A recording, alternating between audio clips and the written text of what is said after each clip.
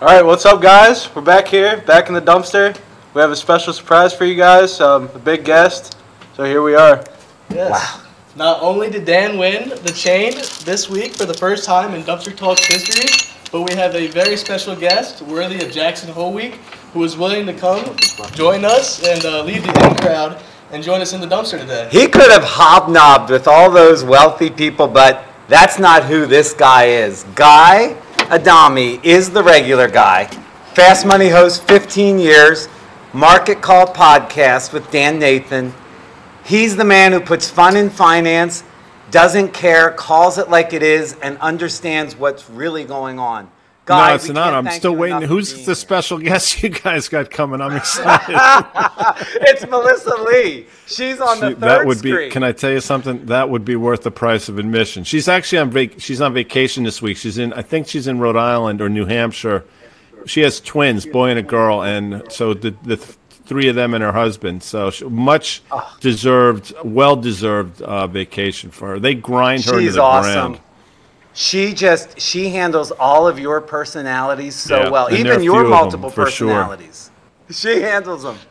She handles them. Well, Guy, we looked you up. I mean, I know we're Fast Money watchers Monday to Thursday. Friday I hardly ever watch because, you're not there. But we looked you up on Wikipedia to make sure all the facts were right? Guys, that's what we do, right? Yes, Wikipedia is our first. Yeah, have you ever looked yourself You can believe everything you read on the internet. What could possibly go wrong with that? It's funny you say that. Did you ever Recently, look yourself up? A buddy of mine came to town from Singapore. Hadn't seen him. We lived together. We were friends at college. We lived together in the city after college.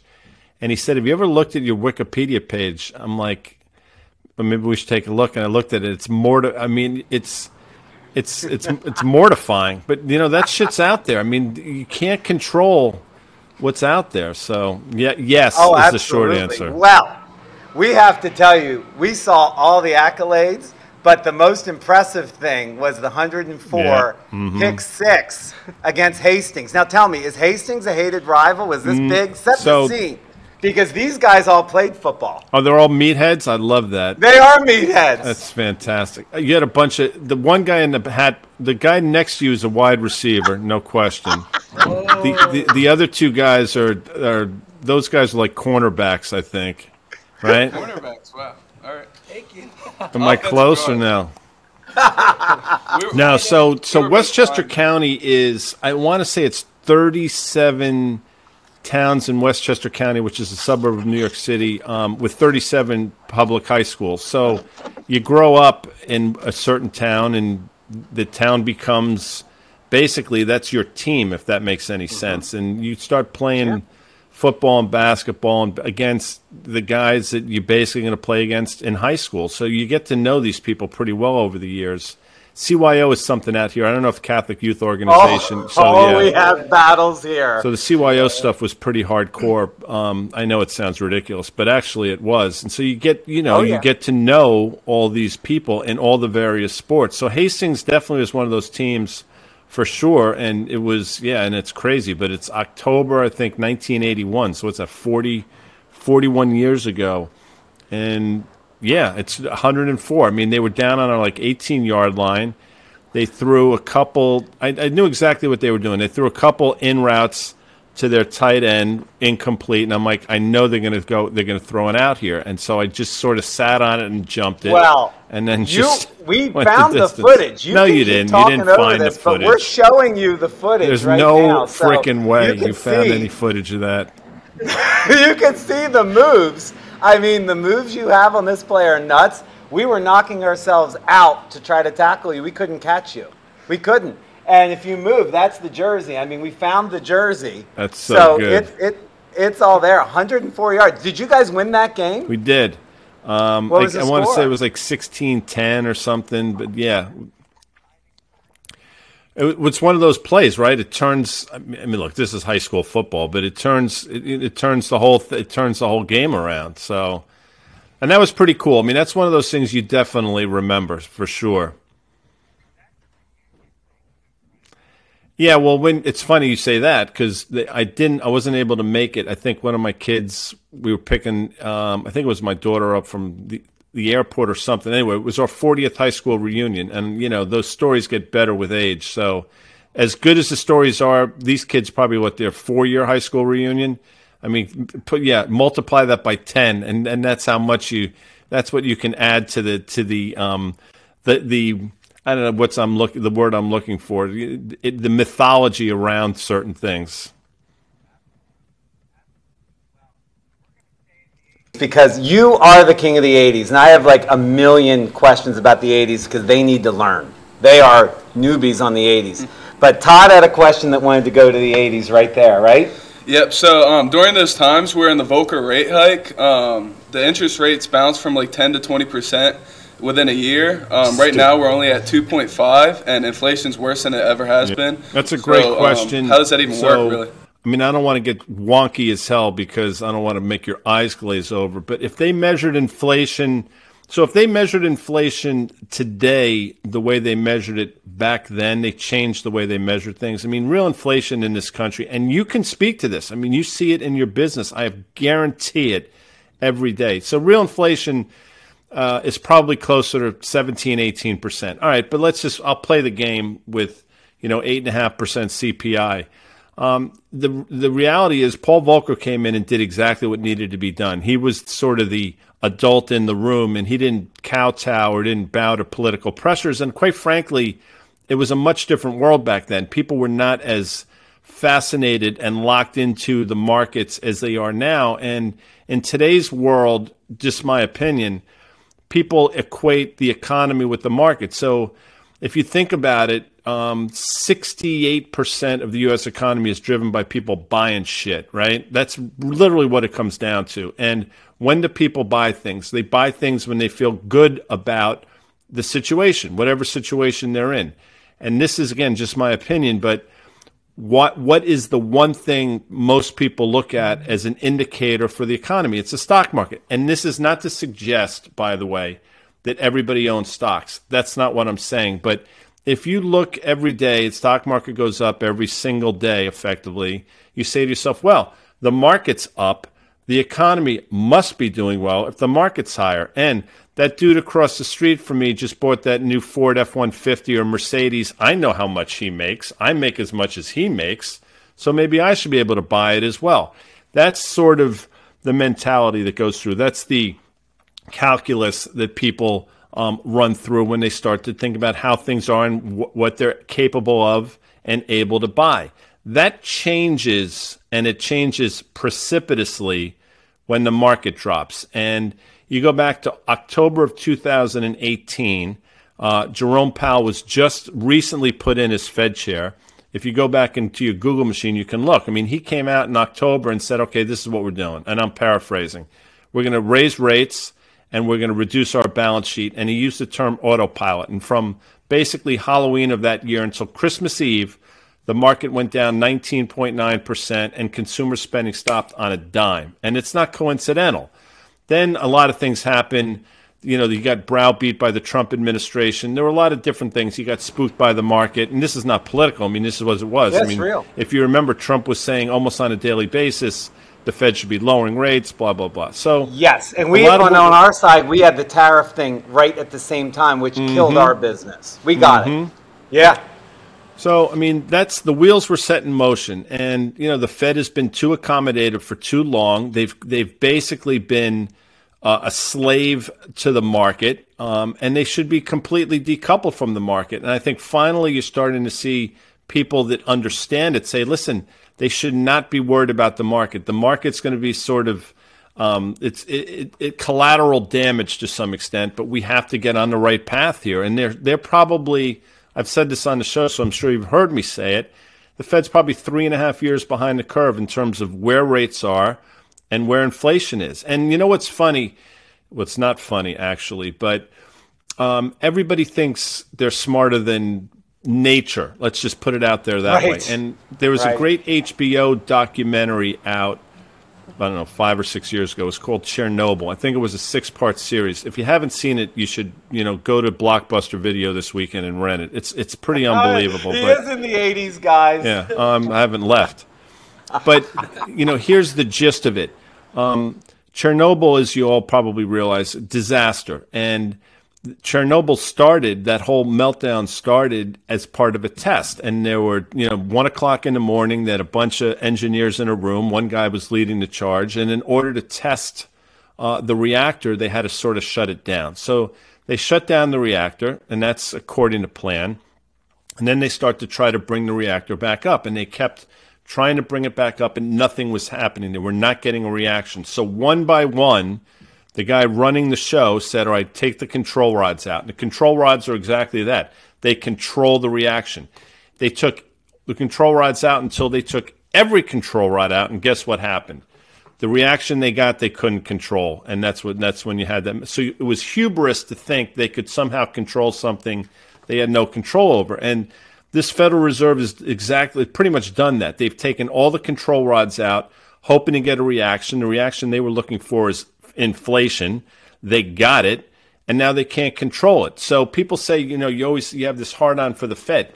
Yeah, you know why I do? Because I won't use the F word, but there's an arrogance to thinking that they can control something they have zero control over. And now they're trying to put that genie back in the bottle, correctly, by the way, but way too late. And think about all the people they've hurt. I'll tell you and this is a very long answer to your question. I apologize. We love this answer. Who got hurt when interest rates go to zero and money is free? You know who gets screwed? The middle and lower class. 100%. The only people that benefit are people that own shit. They don't have the assets to leverage. That's right. That's exactly right.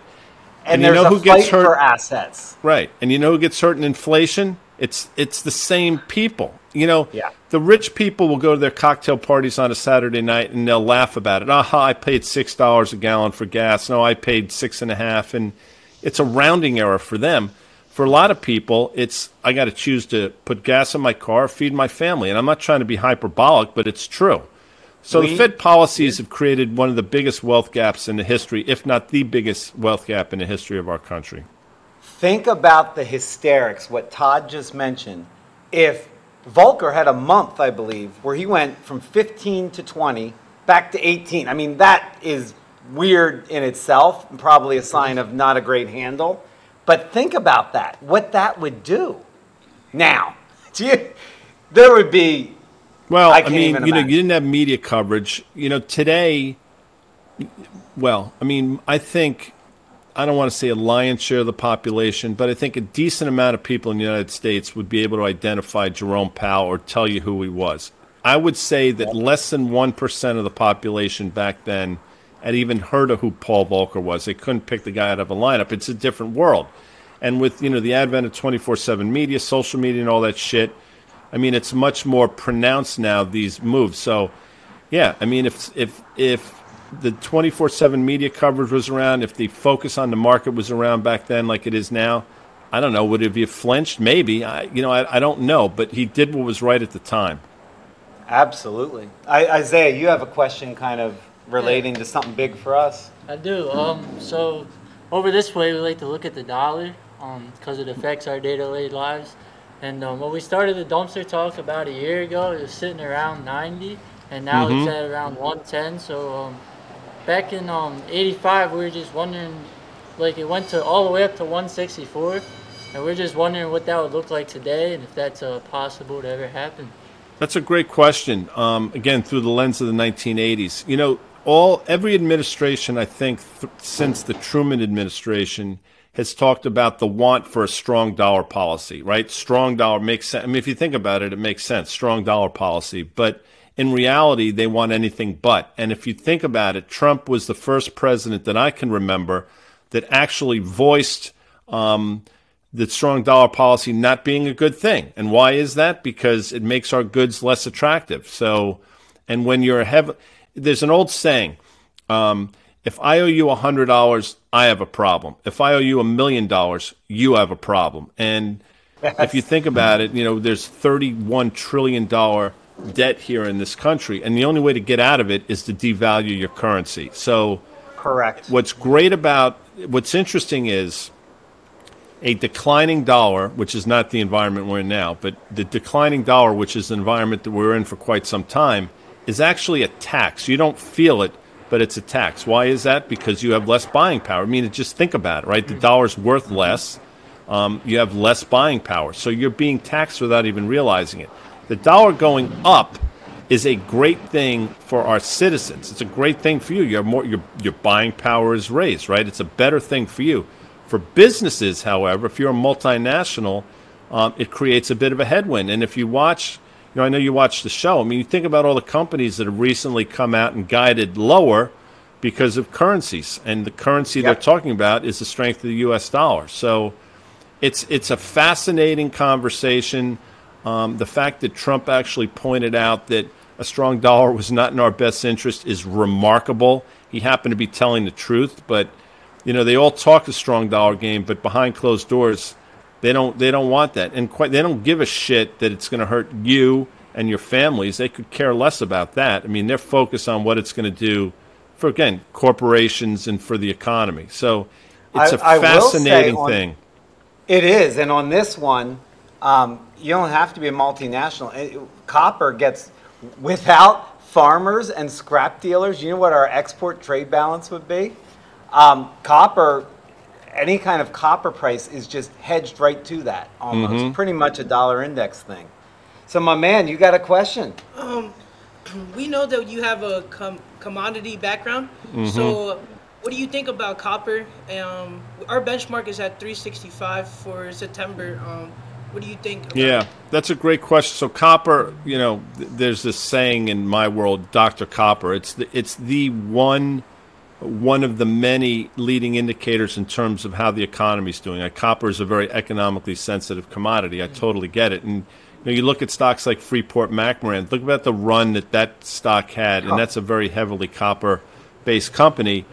When things were going really well, when the commodity cycle was booming back in the spring, and how things fall off a cliff so precipitously. I mean, you see the price of copper. It's extraordinarily volatile. I do think, this is just my opinion, but it's shared by some people. I mean, people at Goldman Sachs think this as well. I think this commodity cycle, although obviously the last 4, 5, 6 months has been difficult, because I think there's, again, this fear of global slowdown. But the problem is, with that argument, the global slowdown argument, you're not seeing demand destruction at all. Demand is still there. Crude oil demand is pre-2019 levels. It's not waning at all. Probably the same thing. I can't speak as intelligently about copper, but it's probably the same dynamic going on. You think about the home builders and what goes into homes and what goes into automobiles and all the things that copper has use for. It's not going away. And the planet's not getting any... It's getting smaller, if anything, and more people vying for the same natural resources at a... Listen, 3-4 months, can you see price declines? Yes, we've seen them. Over time, I think this is an extraordinarily viable commodity, and I'm not putting you in the speculator's game, but that's one of those things where if you can speculate on the price, and I'm not looking for you guys to lever your business on the back of it, but I think this is actually a pretty decent time to be betting on copper again, especially if, this China zero COVID policy, at some point they're going to open that up, and you just think about how that's going to potentially open the floodgates as well. Absolutely. Absolutely. Okay. Alex, you had a question? So, sadly, we're bringing it back to the Fed. No, that's not sad. I mean, fire away, Junior. All right. So... We definitely, like, every month when Jerome comes out and he talks about like what they're going to do with rates and stuff every month, we know that can have like a big swing on the market, particularly that day. So back in January, I was just looking back at it. Well, I did I placed a put option on Apple, and Jerome Powell came out and was talking all tough, saying he's going to raise rates and stuff. I know what your guy Carter thinks on Apple, but so Carter annihilated Apple. Yeah, so kind of know what you think on that one, but I was just wondering if there's any, like the big speech tomorrow, if you think there's going to be any plays on that. It's a great question. Obviously, that's what we're all talking about. That's what they're going to spend today talking about. I'm sure it'll come up in conversation on our show tonight. And what are going to be? How does it shake out? Does he sound hawkish? Does he sound dovish? Does it appear as though there's going to be some pivot in his language? If you go back and look, this market really had the next leg higher when the market, in my opinion, incorrectly interpreted some of his words as dovish, or the fact that, maybe they were going to pause or pivot. And I think that's why you saw the market take the next leg higher. I think if you've watched, which you clearly have, they've trotted out just about every Fed official known to mankind, basically saying, hey, we got to fight. Even Neil Kashkari, who was one of the biggest doves and who completely just whiffed on this thing, has come out recently and said, inflation is our primary concern. We got to get this, again, we got to put this genie back in the bottle. So we'll see if they can do that. So if you're asking me, which you are, I think the tone is going to be extraordinarily hawkish, correctly so. How the market will interpret that, I don't know. Given the run that it's had, my sense is you could see the market sell off a bit. But, again, I've done this a long time now. I say it all the time on the show. If you had told me these 3 data points yesterday and asked me how to play it, I'll probably be wrong 50% of the time, because the market has a way of humbling us all. In terms of Apple, real quick, and I'm glad you mentioned it, everybody gets, it's funny, people say Apple's been so good to me. Back in the 80s, to go back to the theme of this, General Electric has been so good to me. Apple doesn't give a shit about you. General Electric doesn't give a shit about you. They don't care, number one.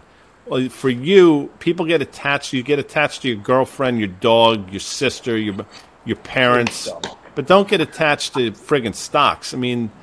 There's no, there should be no emotional attachment.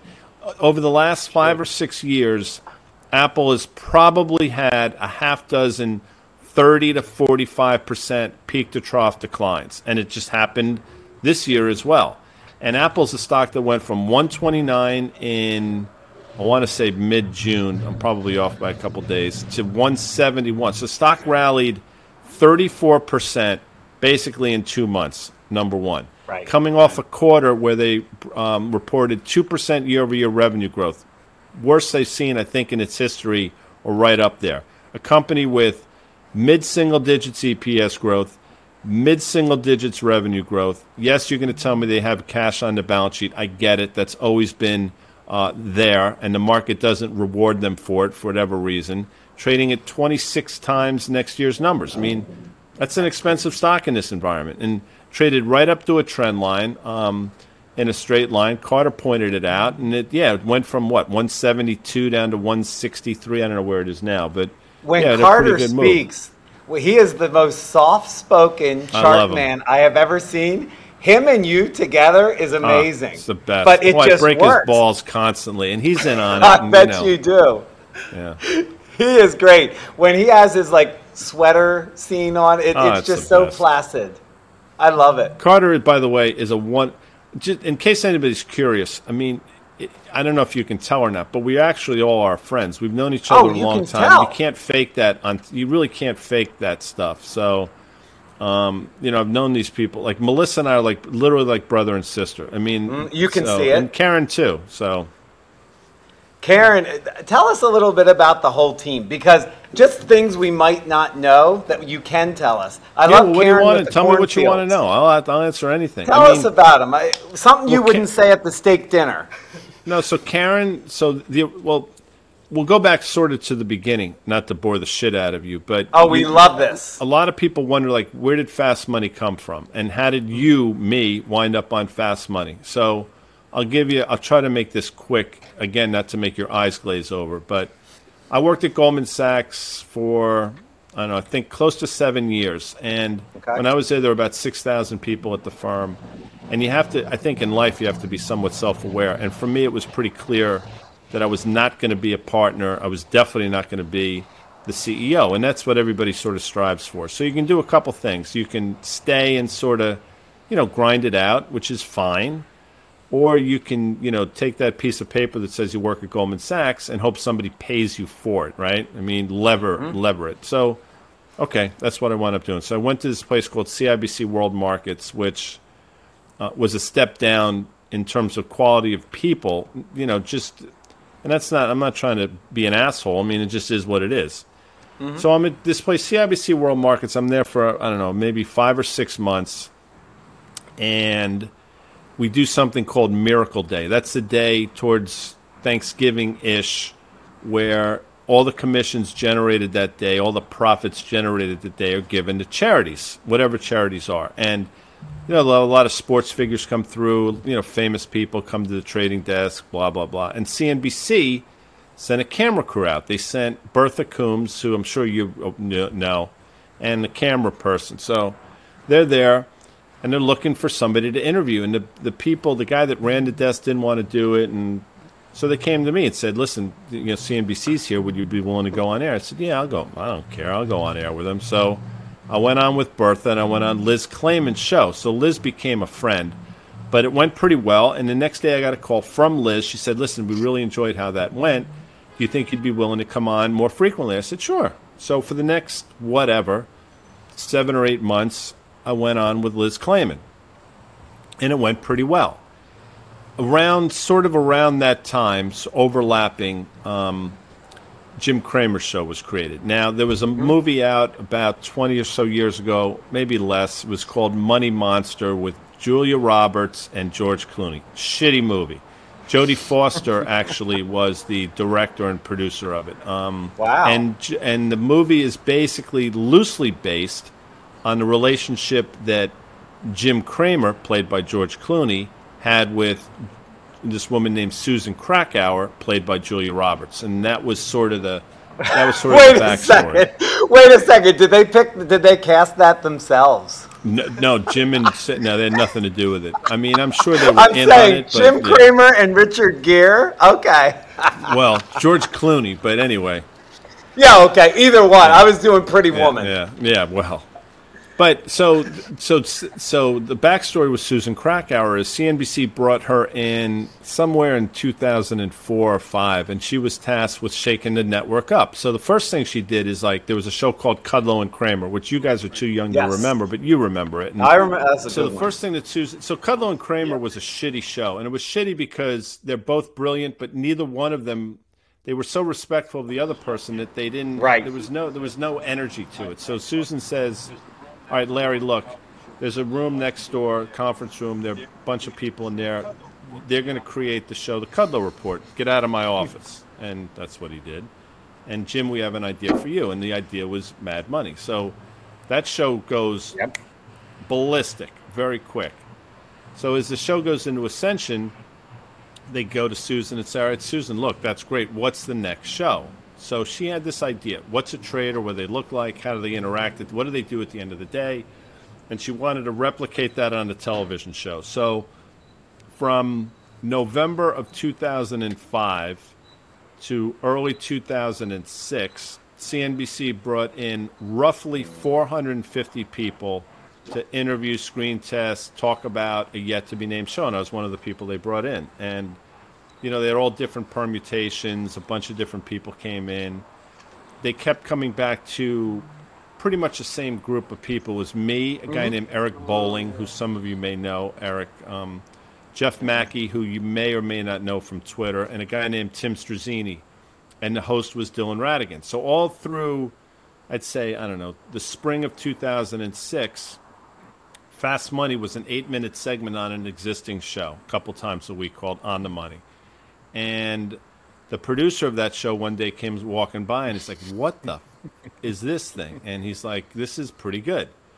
So they call us, the network, in September of 06, calls us up on a Thursday. They got us on a conference call. They said, okay, look, Larry, who now has his own show called The Kudlow Report, is going away next week. So the 5 o'clock time slot is open. We want you guys to do it. Now, the longest I'd ever been on TV in one sitting was 8 minutes, and now they just told us we're going to do an hour a day for the following week. So suffice to say, we're shitting in my pants, right? But we figured it out, and we pulled it off, and ratings were good. And in January of 07, we got our own show called Fast Money. And here we are, as I said, almost 16 years later. We're going strong. I'm the only original person left on the show, including producers, production people, you name it. I'm the only. You must be easy to work with. So we've had dozens. You must be easy to work with. Yeah, they all left. Me?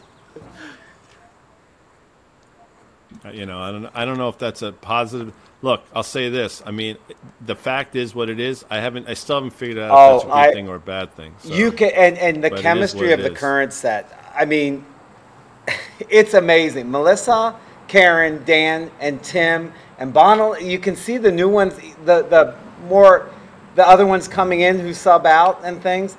You got a great crew, and it makes it real for real people like us. No other show. They think they're going to be not respected if they can't just talk. You know what I mean? Mm-hmm. Well, do I know what you mean? Yes, because one of the first things I said when it was clear we were getting a show is we don't want to dumb this down, number one, because we want to be respectful of the audience. We think people want to raise their game, but we also don't want to talk in a way that's, right. Inside baseball that people don't understand. Like nobody likes to be talked down to, number one. And it's like everybody's trying to prove how smart they are. Nobody gives a shit. As a matter of fact, the smartest people are the ones that can make the most arcane, intricate things accessible and fun. So I think that's what we set out to do. And I think you probably can tell, cursing notwithstanding, I'm the same person on the show as I am. I mean, we love that person. Worse, so. This guy channels you often. He has been taunting Jay Powell for about a year. He's been making fun of transitory for a year. Love it. He was ahead of his time, so he has a question for you. Good for you. We've been on Jerome and the fence of transient nonsense for a while now, like Dan said. And we have all been feeling it with the rising gas prices and the rising food prices. And yeah, you've been sounding this alarm for almost a year now as the supply chain exasperated this. So I just want to know, like, what's your opinion on core CPI versus total CPI? Because I feel like we can all definitely look at that smile crack. We hit the jackpot. Total CPI more, and we actually have this on our board as well. Yeah, we have to get to our picks too for this man. Yeah, but go ahead. Yeah, go ahead. Tell us. Oh, I love it. What is that? Is that all like? Yes, there's smashed cans. We'll get into all that. There's all your beer cans are in there. Fantastic. Right on. I'm trying to live a clean life. It's easy to get inflation, lower if you don't measure it, right? I mean, it's remarkable how, so that's the answer to that question. Again, it goes back to what I said originally. If you really measured inflation with all the inputs and the things that affected people, you're talking about a high teens inflation rate without question. I mean, you see it. I mean, my sense is people must be like, who the F are you kidding telling me inflation is X when I know for a fact my bills are 25 to 40% higher? Like, what am I missing? So it's all bullshit. And if they don't know it's bullshit, they're dumb. And if they do know it's bullshit, they're disingenuous. So you pick what's better. Would you rather be dumb or you'd rather be a liar? Because they're one or the other. I mean, that's just what really, it's that simple. And again, it goes back to that notion that they somehow thought they could control something that they were longing for years. They had no control over it. It's stupid. As a matter of fact, and I said this for years leading into it, they had inflation in all the wrong places. They had inflation in every place they didn't want it to be, and they just weren't measuring it. Now they got it in some of the right places, but now considerably more in the wrong places, and they don't know what to do. And they're going to raise rates. They got a blunt instrument object, and they're going to use it. And what's going to wind up happening is it's going to slow the economy down, and then they're going to try to take their foot off the gas. And if they do that, commodity prices are going to explode. So they're going to have to put they've painted themselves in. They have done this to themselves. And people say, well, what would you have done? Well, one, I'll tell you what I would have done. And two, I'm not a friggin' Fed official. Like, it's like you Shakespeare fans out there, uneasy is the head that wears the crown, man. That's just the way it is. Like, I don't get paid to do that shit. They do. And people say, well, they couldn't have seen this coming. Well, that's what you get. That's what you're tasked to do, okay? You're tasked to see things that other people shouldn't see. And these are supposed to be the brightest minds on the planet. They can be in our dumpster. This show will be a success if we get an oh, by the way. I thought I had you amped. You didn't. You Didn't I didn't say just, yet. oh, by the you way? didn't. I We're just looking said for that. one. I had you amped, Sorry. and I thought we were pulling it out. Well, now that you We said didn't it, get I can't I do do want to ask something on behalf of this generation. These guys are all 20-year-olds. They're working all day. They're learning. They're learning this. They're trading in some ways. They're looking to build a future.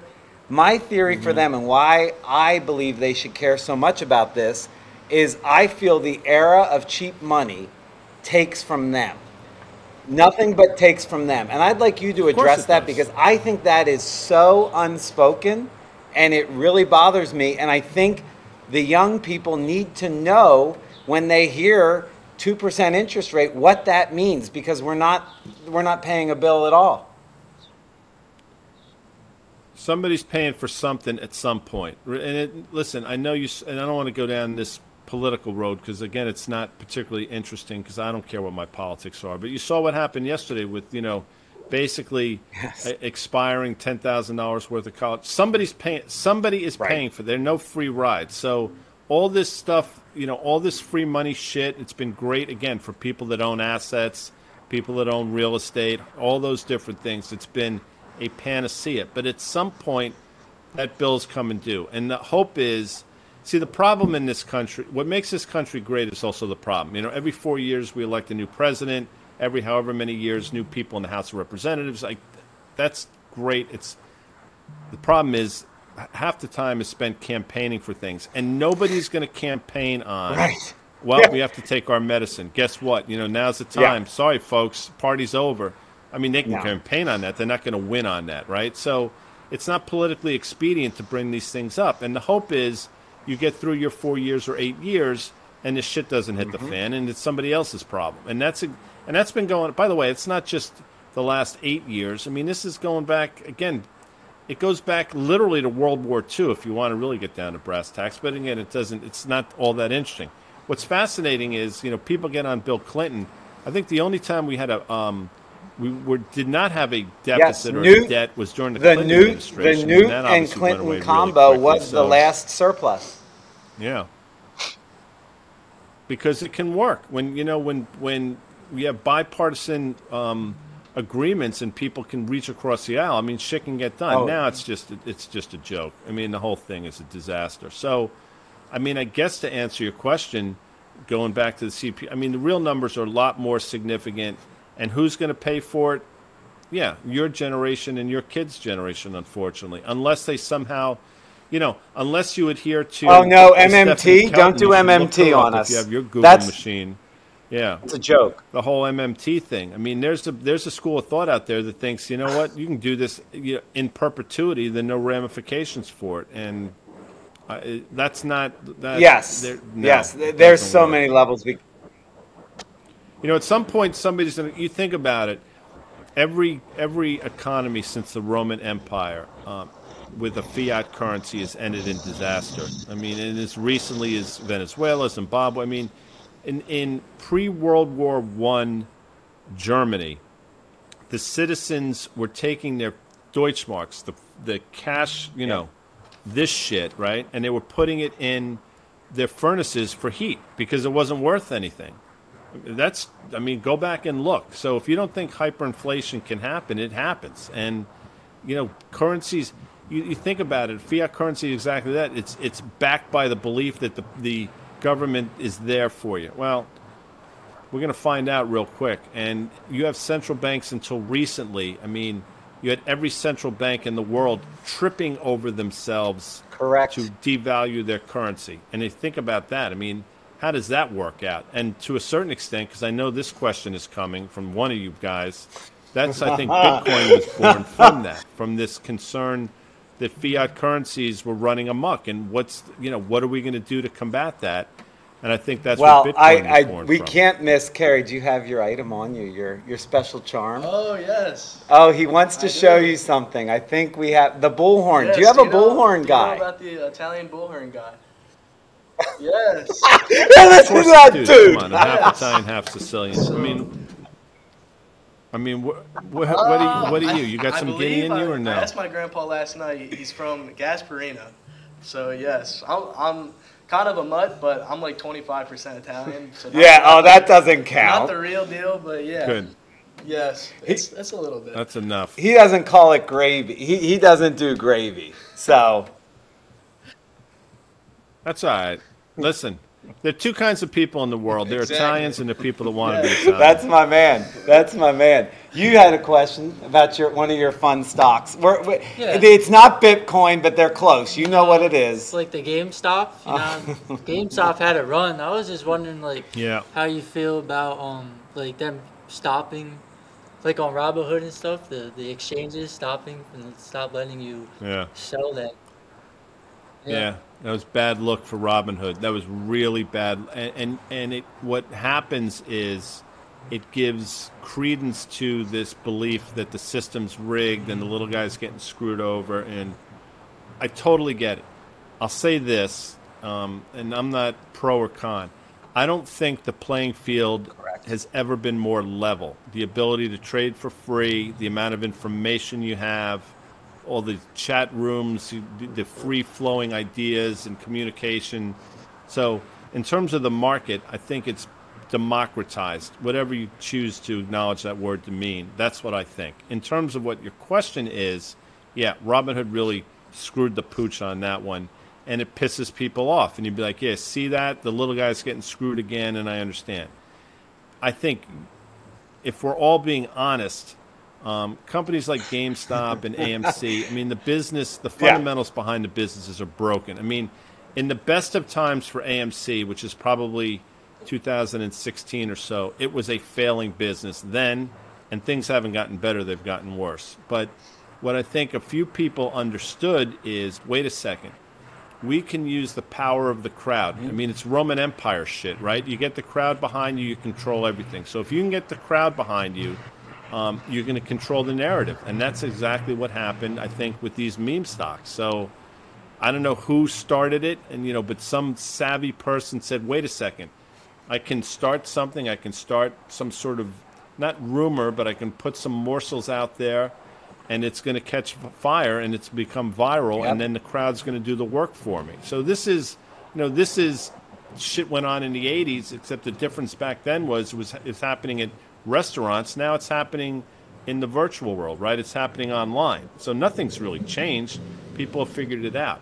I think a lot of small investors made a lot of money, but I think really if you think about what was driving it, I guarantee you, and I don't know this for a fact, but I'm willing to bet that there are a lot of hedge funds out there that hired people to infiltrate these. They're in the bets. They're in the bets rooms. They were telling me everything. Yes, you're right. They were definitely hired. They had to have been. Yeah. They had to have been. Listen, if I were running a hedge fund, I'd probably do similar, within the confines of the law. I mean, but that was completely that's probably going on now. And the thing that infuriates me, it upsets me. Okay.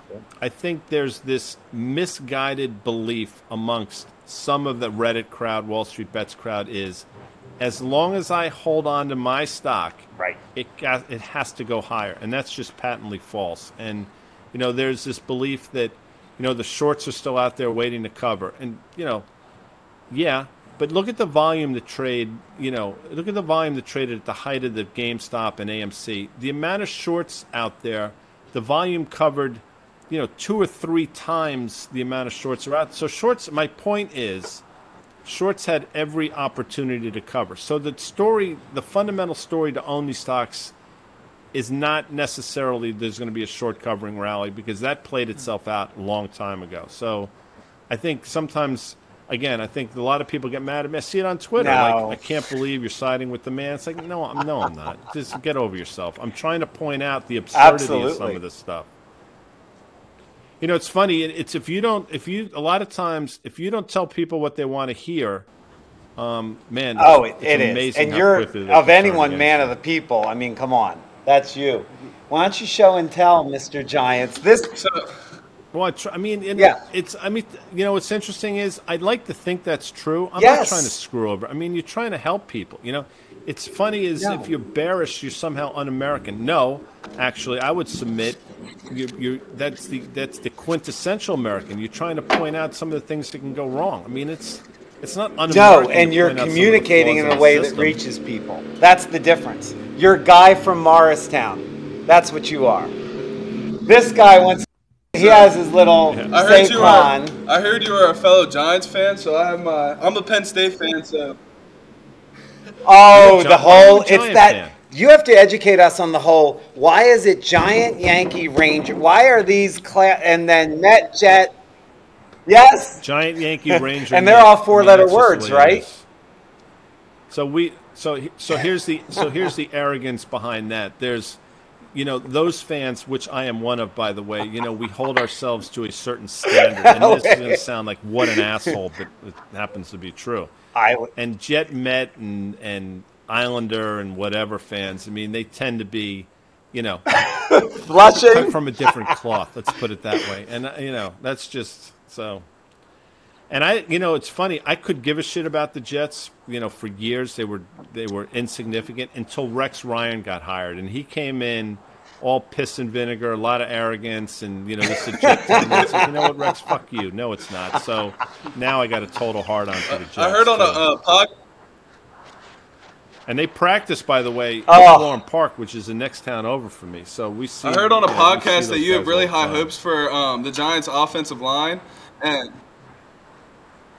I do, absolutely. Why? You want to push back? No, on I this agree. one, I'm a Giants fan. Because I'll tell you right now, he's a Giants fan. You called him a cornerback, which I love. His ego took 10 notches down. This chain is going to strangle him. I was an offensive guard. Yeah, there you go. And defensive tackle, but I like the compliment. I appreciate that. I like that. No, you looked, I don't know, you looked sort of, yeah. You had that cornerback look to you. So, and that was not derogatory in any way. No, look, I think Shane Lemieux, who's hurt again, I think that kid's a masher, man. He's nasty as a son of a bitch. Gates was a player, had a devastating leg injury. I think if he comes back, he could be something. And the tackles, I mean, these are two guys that can play in the league for the next 12 years between Thomas and Neal. So you have the makings of one of the top 5 offensive lines. Do you still believe that Daniel in the game. Jones is the best athlete on the team? That's weird, isn't it? Yes. Isn't that weird for a quarterback? 100%. He is athletic as hell. I mean, people don't realize, man, he is a freak athlete. Go back. Can you guys still see me, by the way?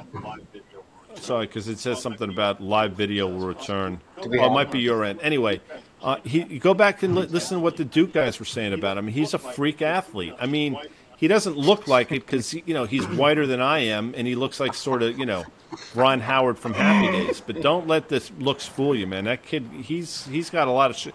He's strong as hell. He's fast as hell. Wow. He's we got really some categories. Alex is going to walk you through. We made some picks. He's going to ask you your 4 picks. And then this is all for by the September Fed meeting. What you think? Go ahead, buddy. So, yeah, we got the U.S. dollar index. So right now we're sitting at like 108.5. We have our benchmark at 110. So we have that one for you. You think that's going higher or lower?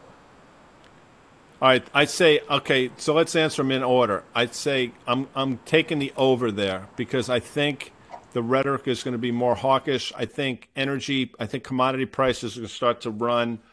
I think Europe is in such a mess that they may have to start thinking about potentially being more accommodative, and I think that's all going to be extraordinarily supportive of the dollar. I love so I say right. over CPI. Bob. So we got I'm playing the CPI.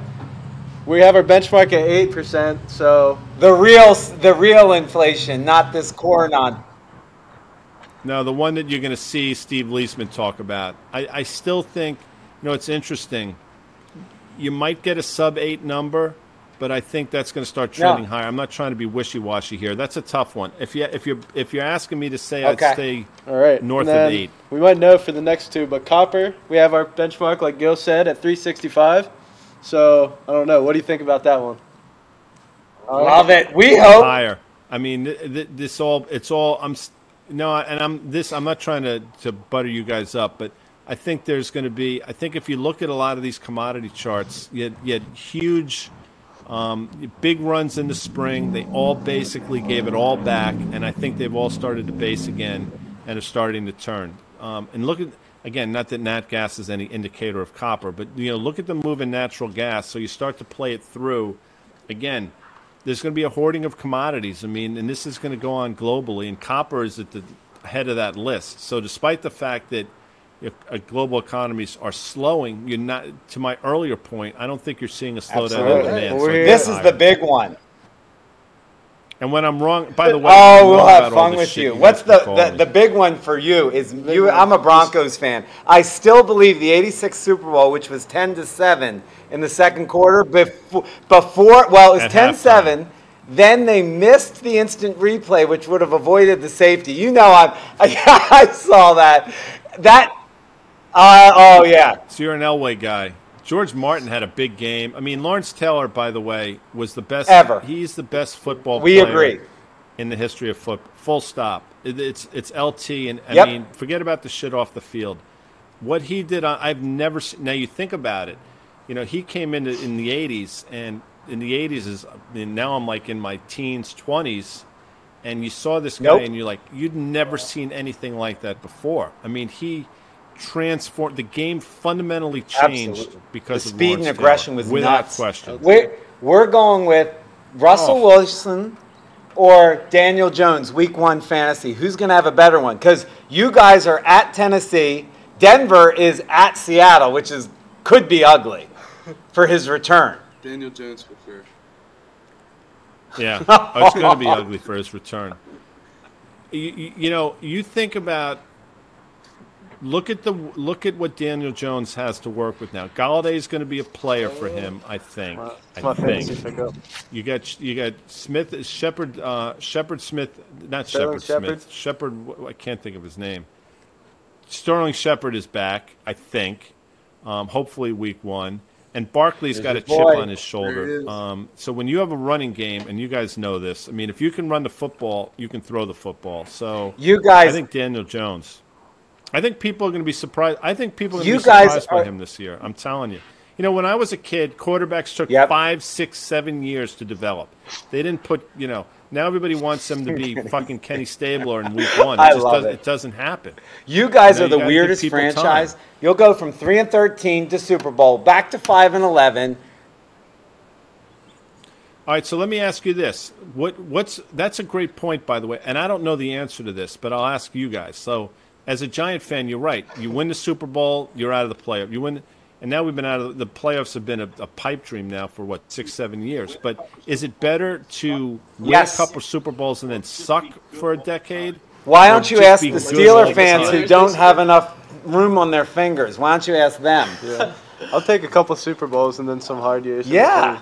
I'm feeling a Super Bowl here coming up soon. 9-7 and a first-round road playoff loss does not mean anything. But it was special to see Big Ben out there one last time in the playoff game. Oh yeah, I know, Guy. I'm gonna miss him. It's torture. Now look, I mean the Steelers. You think about the Steeler franchise. By the way, you may know this, but there's a huge relationship between Steeler ownership and Giant ownership. They all marry each other. So the Rooney family, the Mara family. As a matter of fact, the actress Rooney Mara, who you may have heard of, God, she's named after. Wow. They just want to be Italian. Those Irish. We know. Well, we know. Well, that's, believe me. Hey, okay, so a couple more questions we definitely need to know from you. I have to ask you, what is your 80s anthem? Because to me, all I hear from you is White Snake, which is such an odd choice, although here I go, that is a great song. But what's your 80s anthem? And then second, what song did you dance to at your wedding? Maybe it's one of them. So I'll answer that first. The Wedding Tonight by Frank. Oh, that is classic. So that was our wedding song. We just had our 25-year anniversary. I knew that, which is good. My anthem, I think Layla is, it's always in the top 5, but Layla to me is an anthem. It's a great song. But Bohemian Rhapsody, I mean, say what you want. I think maybe the best front men in the history of rock and roll is Freddie Mercury. The guy's a frickin' genius. So, I'll throw some Queen your way. People would say Freebird. No. It's not even in my top 10 Skynyrd songs. As a matter of fact, it might not be in my top 15 Skynyrd songs. Born to Run by Bruce is not my top 15 Bruce songs. I can name a song like Thunder Road or Backstreets. This one's an old soul. He plays Billy Joel all the time. Yeah, what's your opinions on Billy Joel? He's my favorite, I think. Well, you should come out to New York because I think he's been at Madison Square Garden, I think 72 times. I think he just had a show the other night. I mean, he's quintessential New York. You know, guy from Queens or Long Island. I mean, he's always around. You know, I'm a fan of his talent, but he's also written some of the shittiest songs in the history of. Could you rattle some off? You know, we didn't start the fire. Is I can't. Yes, Guy. It's it's constant. This is all we hear, and these are like 20-year-old guys listening to God knows what. He's driving in the car with them, playing this on his aux. You got to. Good for you. You want to get it. I don't know if you can. I don't know how to do this, but. Guy's first playlist on Spotify. I think the account is GC. This is going to be our background for all our stuff. I love it. I love that.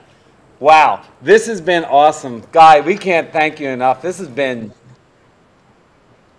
Now, fellas, and let me just say this, guys. You're part of, and I can't speak intelligently about the company, but the fact that you're doing this and do this on a consistent basis, you're part of something, you know, and you should feel as if your voice matters. And if you think you can improve the business or if you have ideas, you should feel free to bring those ideas up. I mean, and have conversations. Yep. If they're difficult conversations or easy conversations, that's how businesses grow. And, you know, you're not just punching a clock. You know, you're part of something. Now, I'm sure you all aspire to do things, but right now you're part of something. And together you can do great things. And the fact that you do things like this, to me, inspiring is probably too hyperbolic, so I don't want to, but it makes me happy to know that, you know, there's still groups out there that are trying to help the organization, maybe learn a little bit, have a little bit of fun, and the camaraderie is really important. So I think it's wonderful, and we are so grateful. And I don't know if you've ever been to a scrapyard, being a card-carrying Italian.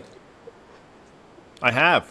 As a matter of fact, one of the wealthiest people on Long Island. Is it the Gershows? I can't think of his name off the top Kevin of my head. Gershowitz. We're friends with them. They just put up a massive facility addition. Yeah, they're wonderful people. Crushing it. He has one of the biggest boats out in Montauk. Yeah. I mean, the guy's So, let me just say this before I get out, because I got to do a 1 o'clock show, but if anybody ever gives you shit about, you're in the scrap, go fuck themselves. Right there. No, I'm serious. You know, I mean, yeah. You know, you can succeed in this country doing anything. So you don't. And the fact, again, I mean, think about the questions you asked. I'll put you guys up against anybody. Thank you. Open invite to us anytime, Guy. Thank you. Anytime, man. I appreciate it. Enjoy the rest of the day. Enjoy the season. And when I'm wrong on all the answers, you're never wrong. We will call Guy from Morristown. We'll figure it out. Thank you. Thanks, Guy. Have a great one. Thanks everyone.